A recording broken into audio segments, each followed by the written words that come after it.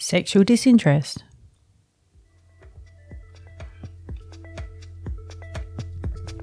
Hi, I'm Beck from Be Free Emotional Fitness Training, and I support women and girls to become emotionally stronger.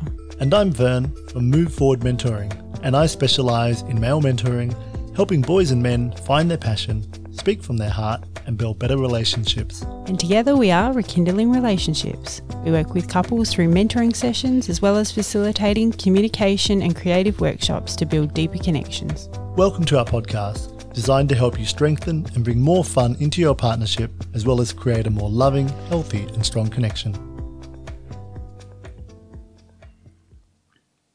Hey everyone. Hey everyone. So we're back looking at another issue with intimacy, and this one's sexual disinterest. This sort of ties together quite a lot of other ones as well, but at the end of the day, it's pretty much, as it reads, one party or both are disinterested in sex. It's not on the table anymore. And some of the factors, I guess, that contribute to this could be that people find themselves in a situation where they may have a very young family and they're working full time and they've got lots of responsibilities and they're very busy, and then sex has become almost a chore or very much a last resort. Yeah, it's low on the priority list. Low on the priority list, or they even have to schedule it in. There's no spontaneity in that, and it becomes a little bit forced. When you have little kids, they just take up so much of your time and energy, don't they? They do. And you find yourself falling asleep with them. Yeah, trying to get them to sleep at night. Trying to fall asleep at night. You're just exhausted. Yeah. So that's a really good reason to feel a bit disinterested in sex. You know, if you're working flat out and working lots of hours and work's your priority, then sex is, lower on the list. What else do you think are other factors to do with why people might be disinterested in sex? I think we touched on it a bit in the last one. It could be things like medications that you're on, stress, even maybe if you've had some trauma surrounding sex as a young person has a big impact on how you view sex. Yep. There's multiple factors, isn't there? There is. There's a lot of factors why people might be disinterested. Another thing could be different sex drives, and we covered this in one of our podcasts. Having a different sex drive, one person having a lower libido than the other, can actually cause an issue. One person's libido could be quite low, as you said, because of medications or work, or there's something else going on. Or just the way they are. Just the way they are. And then there's this mismatch between people's sexual drives and desires, so that they don't actually meet on the same page. And then there also might become a bit of a pressure surrounding having sex, because you feel like your partner does want it, but you're also knackered and tired and got no interest in it. So then that becomes a bit of a pressure. Instead of a really fun thing that you do spontaneously, it becomes a scheduled, pressured thing. Yeah, and then disapproval, as we've talked about in one of the other podcasts, in regards to issues with intimacy, that can bring disinterest. Being dissatisfied with the type of sex you're having can bring disinterest. Being disconnected and not feeling like there's a connection between you and your intimate partner can also breed disinterest. All of these things can create a situation where life just goes on, nothing's changing, and everyone's disinterested, and then it becomes this sexless marriage. And again, like we said, I think this is quite a stereotypical scenario you find yourself in with young families when you've got a young family. How can you turn that around, I guess? How do you create an interest in intimacy when you're tired and there's you're kids busy in the bed, and there's kids in the oh my goodness, there's kids everywhere.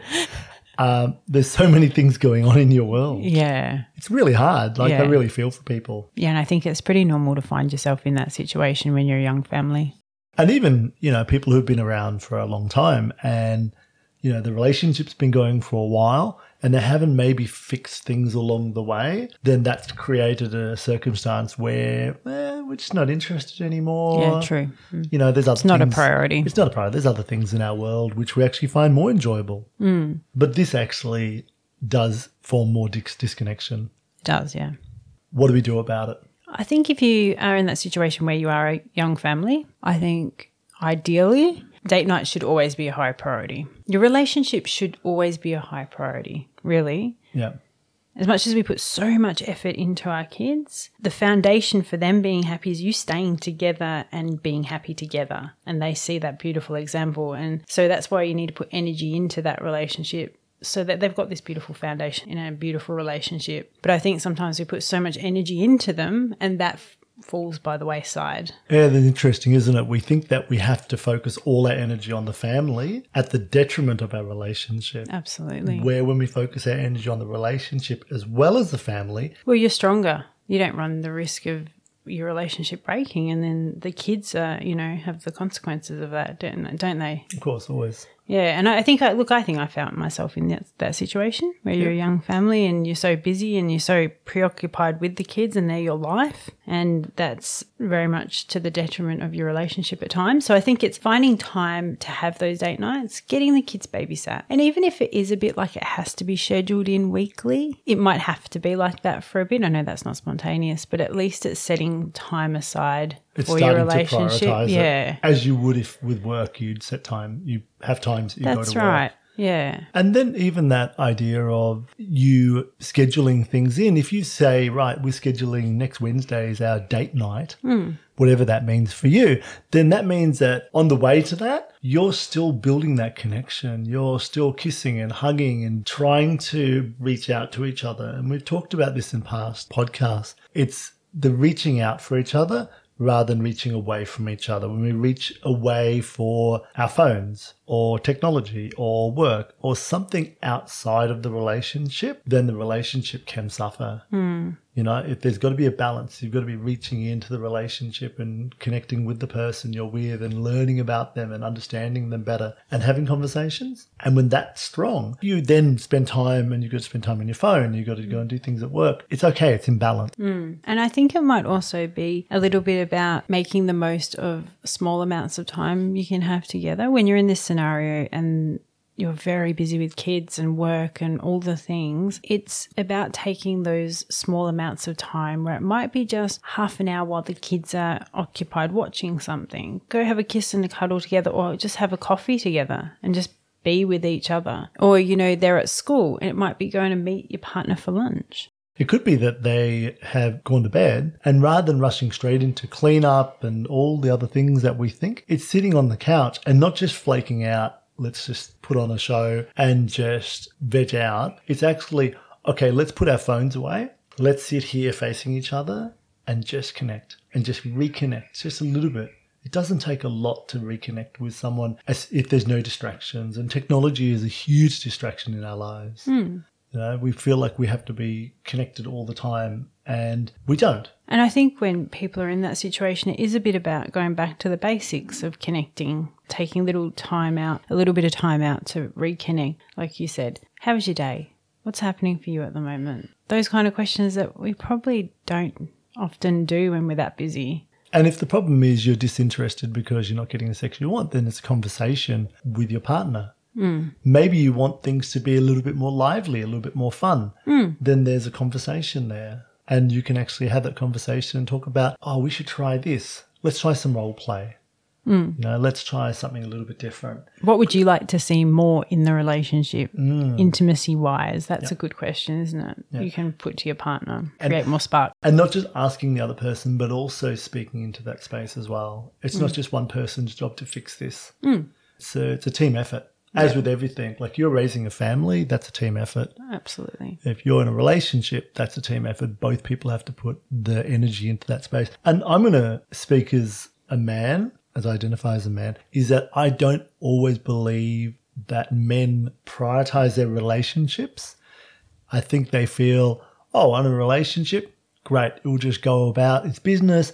I can do the other things. The conversation about the relationship, well, you don't need to have one because you're in one. Yeah. And there's not that focus on it, where more women I know are likely to have conversations. They want to have conversations about the relationship, and they do that with each other because they prioritize that. It's one of the things that connects women, is talking about what's going on emotionally for them. It's not something I've seen as well with men. We don't connect emotionally with each other about relationships. it might be surprising to women to realize that men don't really ask their male friends, how's their relationship going? What's going on for them? What's happening inside them? How's their heart going? Are they feeling connected? We don't have those conversations. And because we don't have those conversations, we might not know how to have that conversation with you. We might not feel comfortable with this conversation at all. And we might have to actually have to be held a little bit in that side and say, this is something which is important to me for us to talk about this. And I'm hoping men out there, and I'm going to speak to men because I can't speak for anyone else. I can speak for me as a man, is I hope men hear this and go, maybe I just need to work a little bit harder in that space. If I can work a little bit harder to actually listen and hold space for my partner and show that I'm actually really engaged in this relationship, I want to be in this, then what will happen is they won't get to their 40s and 50s, and I see this happening in their 60s, and they've both checked out, but the woman has definitely checked out. The man just is like, oh, well, we're not fighting. Everything seems to be okay. And then the woman goes, I'm out of here. And the man goes, why? What's the problem? Because they haven't actually put any effort in. They didn't even realize, because they haven't had a conversation with their partner about the relationship in years, or maybe ever. You realize now that I believe it's part of everyone's inner knowing that we need to relate to another person on a deep level about what's going on for us and ask what's going on for them. So today we've been talking about sexual disinterest, and if you find yourself in that position, what you can do about it. So please join us next time for Sexual Disagreements. Thanks for listening. Please subscribe and follow us. And check out our website at rekindlingrelationships.com. Bye for now. See ya.